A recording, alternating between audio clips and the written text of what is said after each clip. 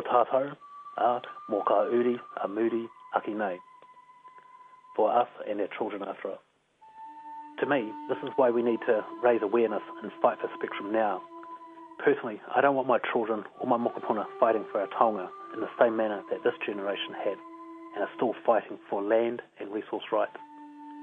I want our future generations to enjoy the resources they are entitled to and to create their own economic and social prosperity. Ko Karaitiana Taiuru ahau.